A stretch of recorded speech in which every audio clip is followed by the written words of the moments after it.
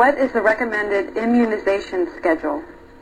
The schedule for immunization recommended by the American Academy of Pediatrics is that diphtheria and tetanus toxoids with pertussis vaccine, the DPT, be given at 2-month intervals, starting at age 2 months for a series of 3 initial injections, followed by a booster. The booster is usually given 12 months after the last injection, but should be given at least 6 months after the last injection. A booster is given again at age 4 to 6 when the child starts school. The NCLEX often asks about a child who does not follow the normal immunization schedule.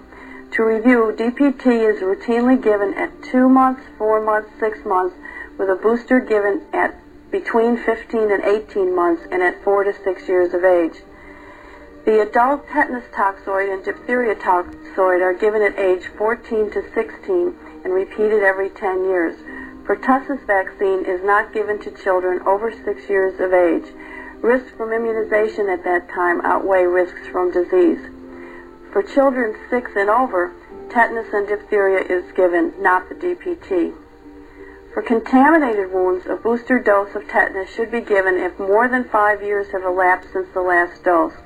No booster is needed if it is a clean minor wound and if immunizations are up to date and no more than 10 years has elapsed since the last dose. Pertussis is not usually given if the child has active neurologic disease or disorder. The oral polio vaccination is given at age 2 months and 4 months. A 3rd dose of oral polio vaccine is not indicated in the U.S. A booster is given between 15 and 18 months and again between 4 and 6 years of age. The HIV conjugate Haemophilus influenza B is now given at 2, 4, and 6 months and again at 12 months and 15 months. The measles, mumps, and rubella vaccine is most effective when given at 15 months or older. It should not be given if the child is allergic to eggs. Diphtheria, tetanus, pertussis, and oral polio vaccine may be given simultaneously with MMR. An MMR booster may be given at 11 to 12 years of age. The MMR should not be given to pregnant women. A tuberculin test is done at between 12 and 15 months before starting school, between 4 and 6 years of age, and in adolescence between 14 and 16 years of age. Skin testing should be done for individuals with known contact with a person with tuberculosis. Positive reaction needs further testing. Tuberculin testing is not an immunization, but is usually included in the immunization table. In the U.S., children are not immunized against tuberculosis. In many other countries, infants are given BCG vaccine and will have a positive reaction to the skin test after that. Positive reactions mean that the child has been exposed to and has circulating antibodies to tuberculosis, but does not necessarily mean that the child has the disease. Positive reaction indicates the need for further testing. Once one has a positive reaction, their reaction to the skin test will always be positive. Children should be skin tested for tuberculosis prior to their measles vaccination. The measles vaccine may invalidate the tuberculin test, giving a false negative if given within 6 weeks after the measles immunization. If the immunization schedule is interrupted, it is not necessary to reinstate the entire series. It need only be continued, regardless of the length of time that has elapsed. If immunization status is unknown, children should be considered susceptible and appropriate immunizations administered. Live virus vaccines are contraindicated for children with disorders of the immune system or who are immunosuppressed for any reason. Immunizations should be deferred if the child has an acute febrile infection or illness. The common cold without fever is not a contraindication to immunization. This is an NCLEX alert, and I want to talk about common diseases that children or young adults get. Vaccine preventable diseases. Chickenpox. The varicella vaccine protects against chickenpox. It is spread by the air and direct contact. The disease symptoms are rash, tiredness, headache, and fever. Disease complications can be infected blisters, bleeding disorders, encephalitis, brain swelling, or pneumonia. So that's your chickenpox. Diphtheria, the DTaP vaccine, the diphtheria vaccine protects against diphtheria. It is spread by air and direct contact. Disease symptoms can be sore throat, mild fever, weakness, swollen glands in the neck. Disease complications can be swelling of the heart muscle, heart failure, coma, and even paralysis death.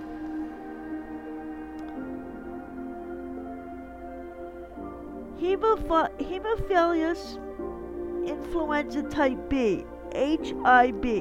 The HIB vaccine protects against the Hemophilus influenza type B. It is spread by air or direct contact. Disease symptoms, you may have no symptoms unless bacteria enters the blood. When the bacteria enters the blood, then you can get meningitis, intellectual disability, epiglottitis, pneumonia, or even death. Hepatitis A. Your Hep A vaccine protects against hepatitis A. Hepatitis A is spread by direct contact, contaminated food or water. Disease symptoms, there may be no symptoms. Fever, stomach pain, loss of appetite, fatigue, vomiting, jaundice, or dark urine. Disease complications include liver failure, arthralgia, or joint pain. Just put down joint pain.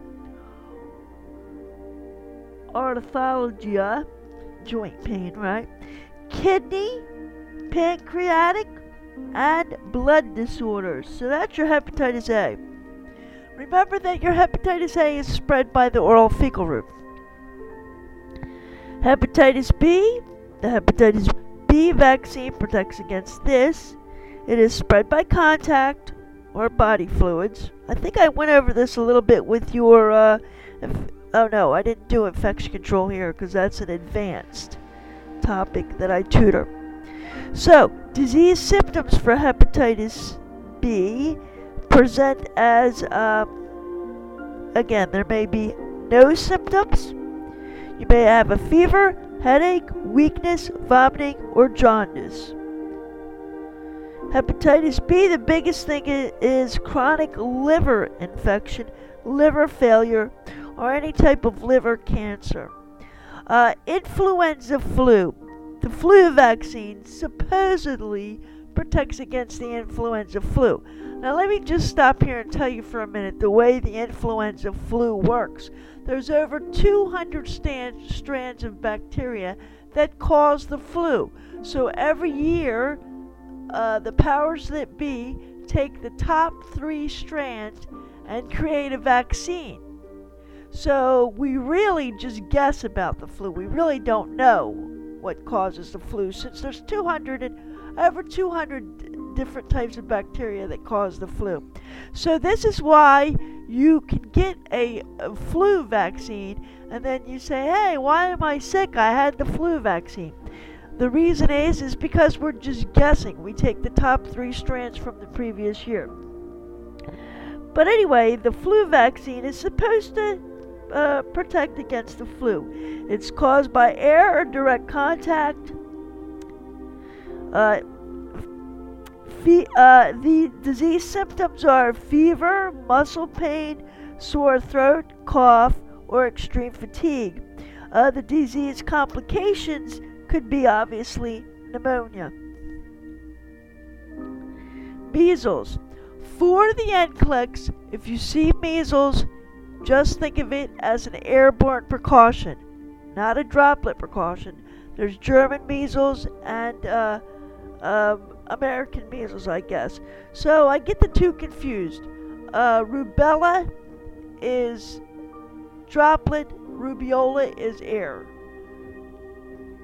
So unless the NCLEX specifies which type of measles they're talking about, when you see measles on the NCLEX, just put it in the airborne precaution. So the MMR vaccine protects against measles, and again, it's air or direct contact. You know what?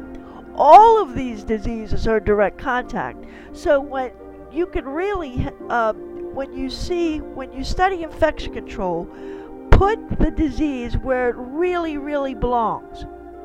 Okay? Measles is airborne. Of course you're going to catch in direct contact, but it's really airborne. So it's both, but put it in the airborne section of your mind, for example, when studying for the NCLEX. So what was I talking about? MMR. So MMR can, measles can present as a rash, fever, cough, runny nose, or even pink eye.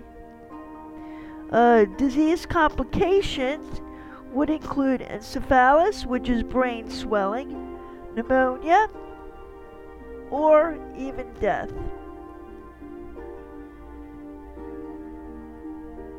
So that's measles. Mumps. Again, the MMR protects against mumps. This is airborne precaution.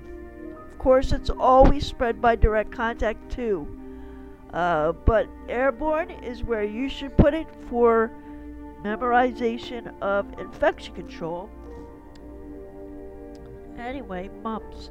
So, the disease symptoms include swollen salivary glands, fever, headache, tiredness, and muscle pain.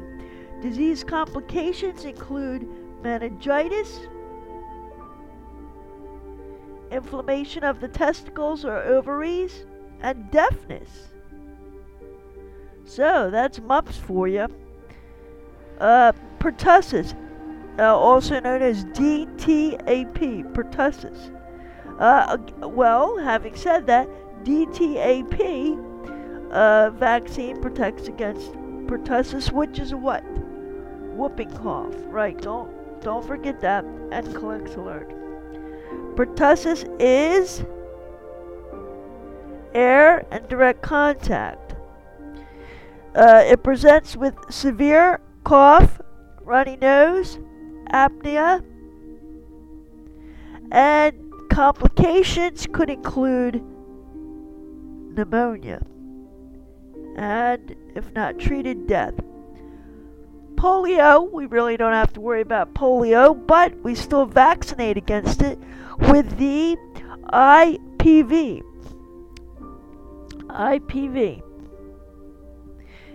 Polio is spread by air, direct contact, or through the mouth.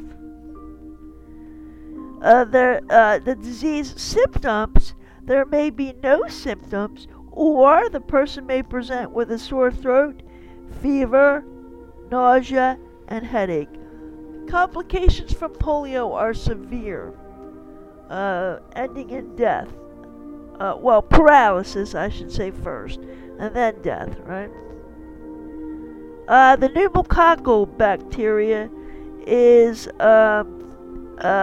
the vaccine for that is your PCV, pneumococcal virus. It's spread by air, but I really don't want to say that here because pneumonia is put in the droplet category.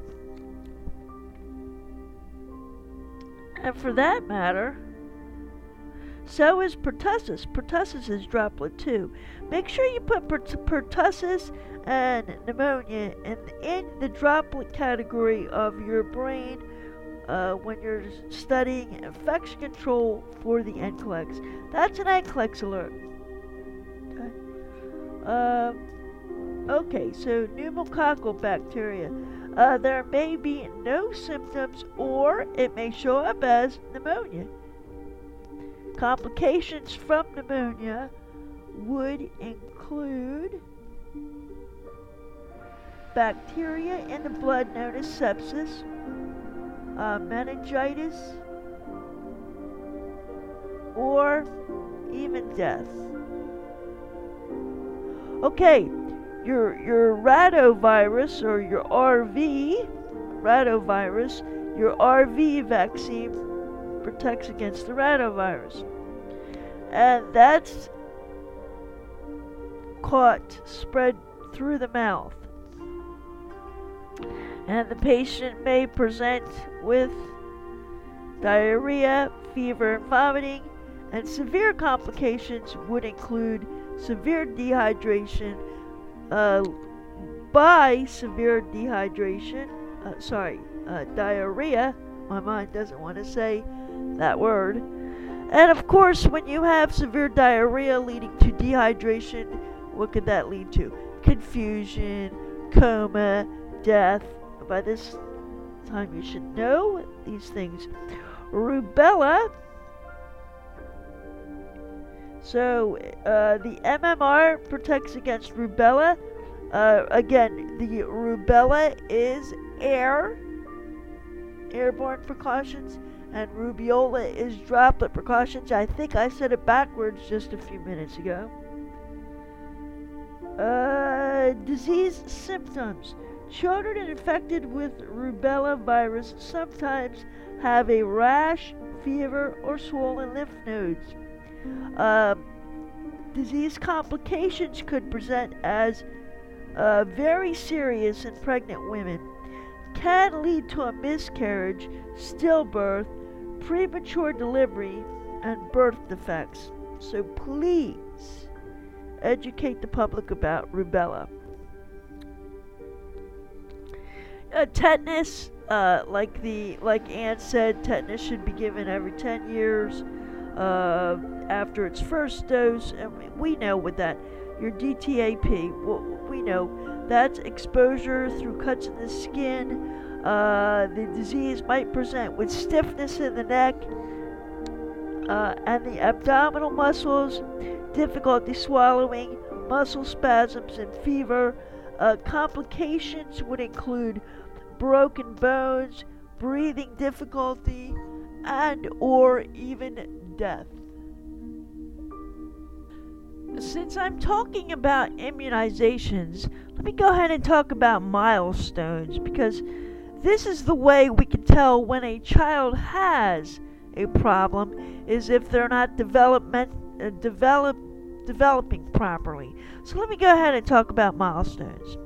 At birth, your child should recognize your voice, turn its head towards your breast or your bottle, and communicate through body language by fussing or crying, and be alert and engaging. Your child, even at birth, startles to loud sounds, and I'm not going to say it here, but there's the Babinski reflex.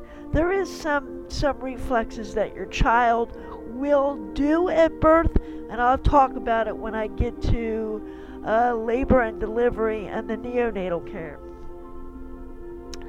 The milestone at 1 month: starts to smile, raises head when he or she is on your stomach, calms down when the baby is rocked, cradled or sung to, and pays attention to faces. At 2 months of age, your baby begins to smile at other people, coos and makes gurgling sounds, begins to follow things with their eyes, and can hold head up by themselves. Oh no, sorry, wait, let me correct that. Can hold their head up. They still need assistance, but at 2 months of age, they can hold their head up with assistance. That's an NCLEX alert, okay? At 4 months of age, the baby babbles with expression, likes to play with people, reaches for toys with one hand, brings hands to mouth, responds to affection, and holds their head unsupported. This is at 4 months of age. At 6 months of age, your baby knows familiar faces, responds to its own name, still brings things to mouth, rolls over in both directions, and strings vowels together like ah, e, o.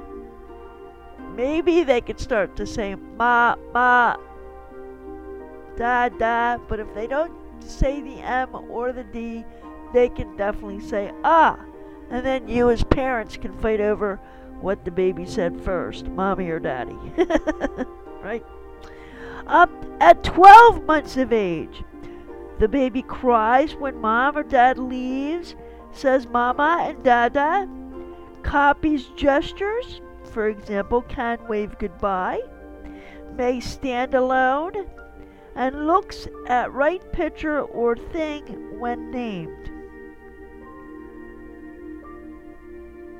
So if you say, look at the car, the baby will look at the car. If you say, look at the apple, the baby should be able to look at the apple at 12 months of age. At 15 months of age, it imitates what you're doing. It drinks from a cup. He or she scribbles on his own. At 15 months of age, your baby should be able to walk well and says a couple of words other than mama and dada. As far as walking, I mean, they're still going to be wobbly, but, you know, they should be able to take a few steps on their own by holding your hand, right? At 18 months of age, the baby should points to show others something interesting, says several single words, points to one body part,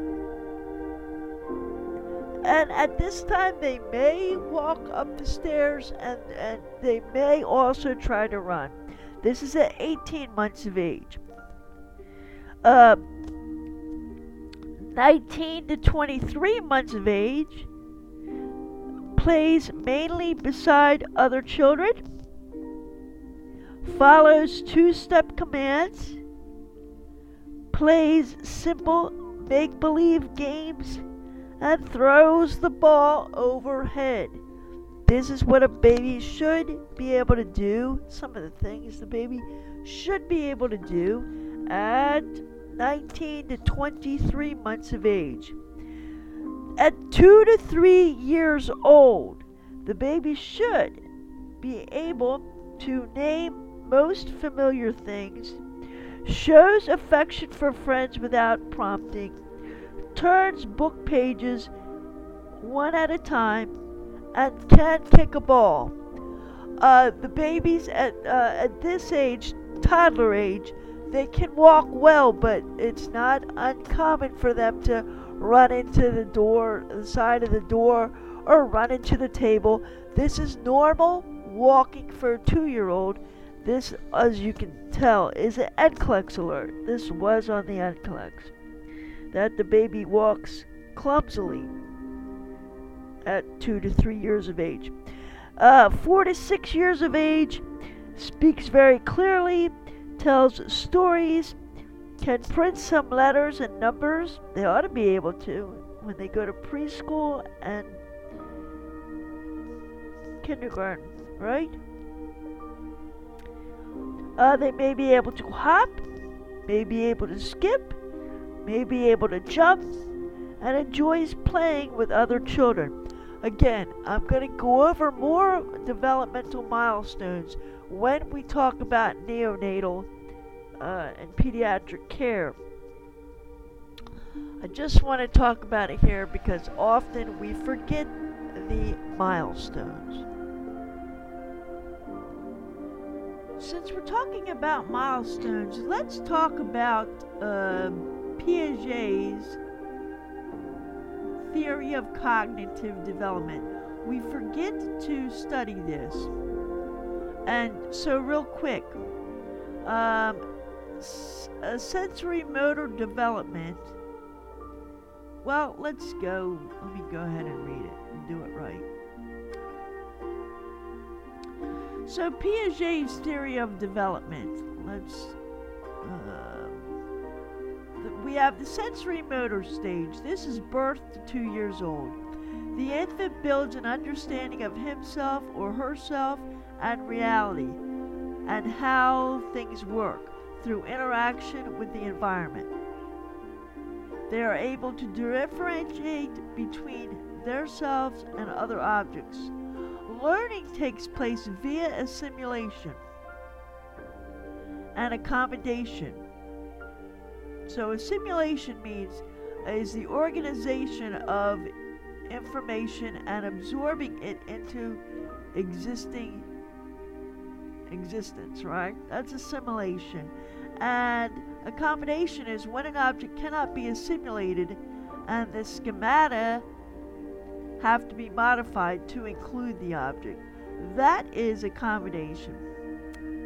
Then we have the pre-operational stage, all right? So the sensory motor stage is birth to 2 years old. The pre-operational stage is 2 to 4 years old.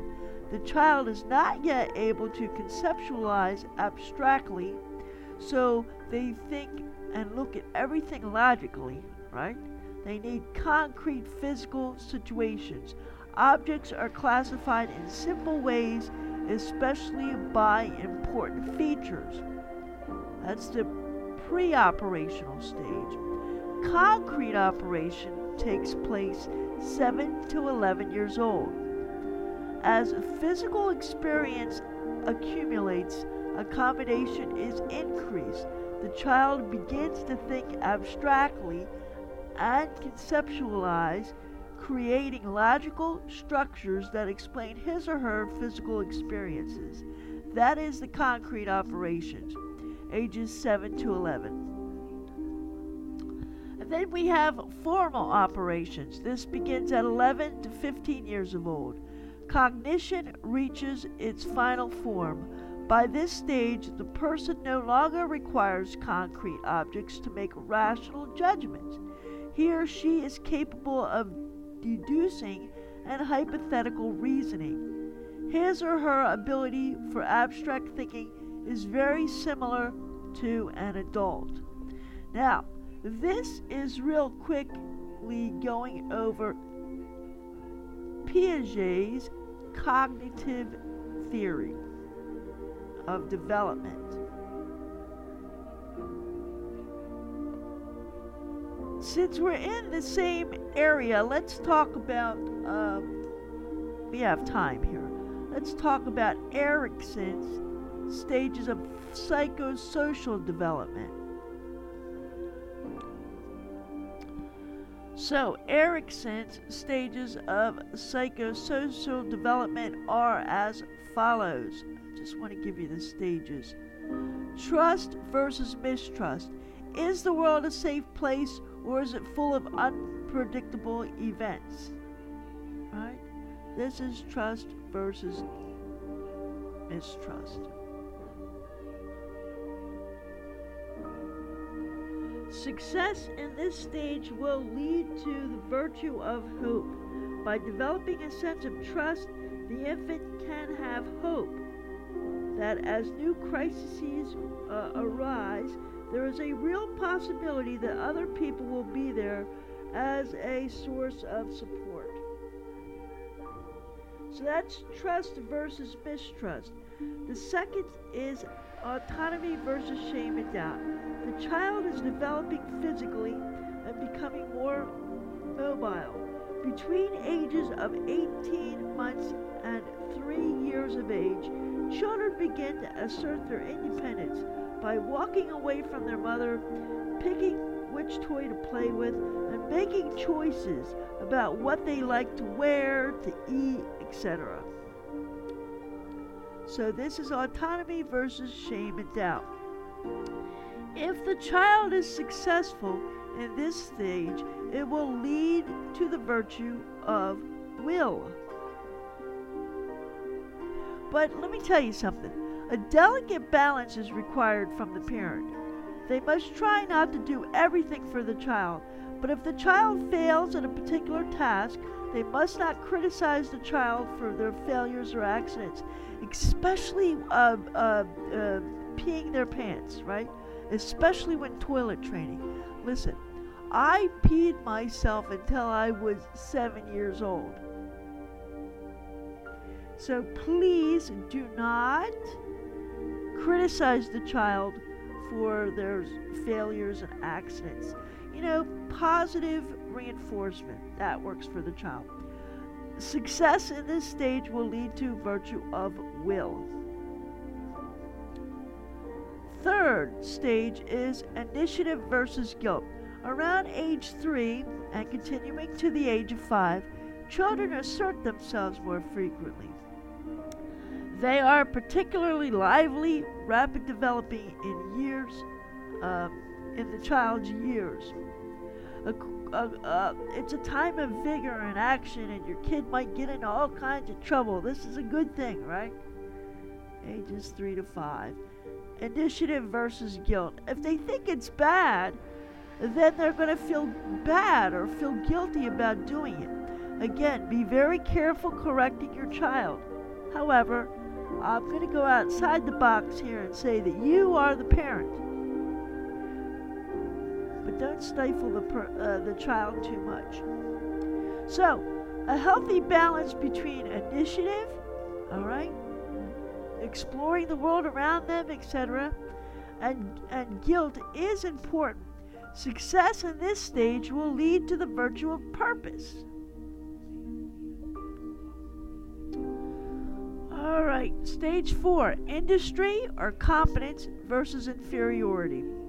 Industry versus inferiority is the 4th stage of Errickson's theory of psychosocial development. The stage occurs during childhood between the ages of 5 and 12. Children are at the stage where they will be learning to read and to write and to do arithmetic and to do some things on their own. And teachers play a very important role in the child's life, which would make sense. This is ages 5 through 12, so, they're going to school and doing great things and learning good things and getting along with their classmates. So, competence or industry versus inferiority. Success in this stage will develop the virtue of competence. Number 5, you have stage 5, identity versus role confusion. This happens between the ages of 12 and 18 years of age. During this stage, adolescents search for a sense of self and personal identity through an intense exploration of personal values, beliefs, and goals. So 12 to 18 years old, they're young. They think they're grown adults, but they're teenagers. So they're exploring the world around them and questioning the world around them and taking it and identifying. Are they male? Are they female? Who do they want to identify with? Who are their friends? So identity versus role confusion. Right? Success in this stage will lead to the virtue of fidelity. Fidelity involves being able to commit oneself to others on a basis of accepting others, even when there may be ideological differences. That's what fidelity means. If the child or young teen is confused or in response to role confusion, they might have an identity crisis. An adolescent may begin to experiment with different lifestyles, either with work, education, or political activities. Also, pressuring someone into an identity can result in rebellion in the form of establishing a negative identity, and in addition to this feeling of unhappiness. The sixth stage is intimacy versus isolation. This occurs around the years between the years of 18 to 40 years of age, right? These are people who intimacy they should be dating, they should be possibly getting married, possibly having children. I know females cannot or should not have children after the age of 40, give or take a few years, right? But this is occurring in young adulthood. We begin to share ourselves more intimately with others. Success in this stage will lead to the virtue of love. And Errickson's last stage that he talks about is generativity versus stagnation. This is ages 40 to 65 years of age. We establish our careers. We settle down within a relationship. We begin our own families, and we develop a sense of being a bigger, a part of the bigger picture, right? Maslow would call it self-actualization, right? We give back to society through raising our children, being productive at work, becoming involved in community activities and organizations. Failing to achieve these objectives, we become stagnant and feel unproductive. Success in this stage will lead to the virtue of care. And the last stage, I do believe, if memory serves me correctly, is ego integrity versus despair. This is when the person becomes older, 65 plus, right? We become senior citizens. We begin to retire. We tend to slow down our productivity and explore life as a retired person. It is during this time that we contemplate our accomplishments and can develop integrity if we see ourselves as leading a successful life. Success in this stage will lead to virtue of wisdom. Wisdom enables a person to look back on their life and gives them a sense of closure and completeness, and also accept death without fear. So, Errickson's theory has a good face validity. Many people find that they can relate to his theories about the various stages of the life cycle through their own experiences. However, I would say that Errickson is rather vague about the causes of development. What kinds of experience must people have to successfully resolve various psychosocial conflicts and move from one stage to another? He's a little vague in that area. The theory does not have a universal mechanism for crisis resolution, and this is a topic for a different day. But when we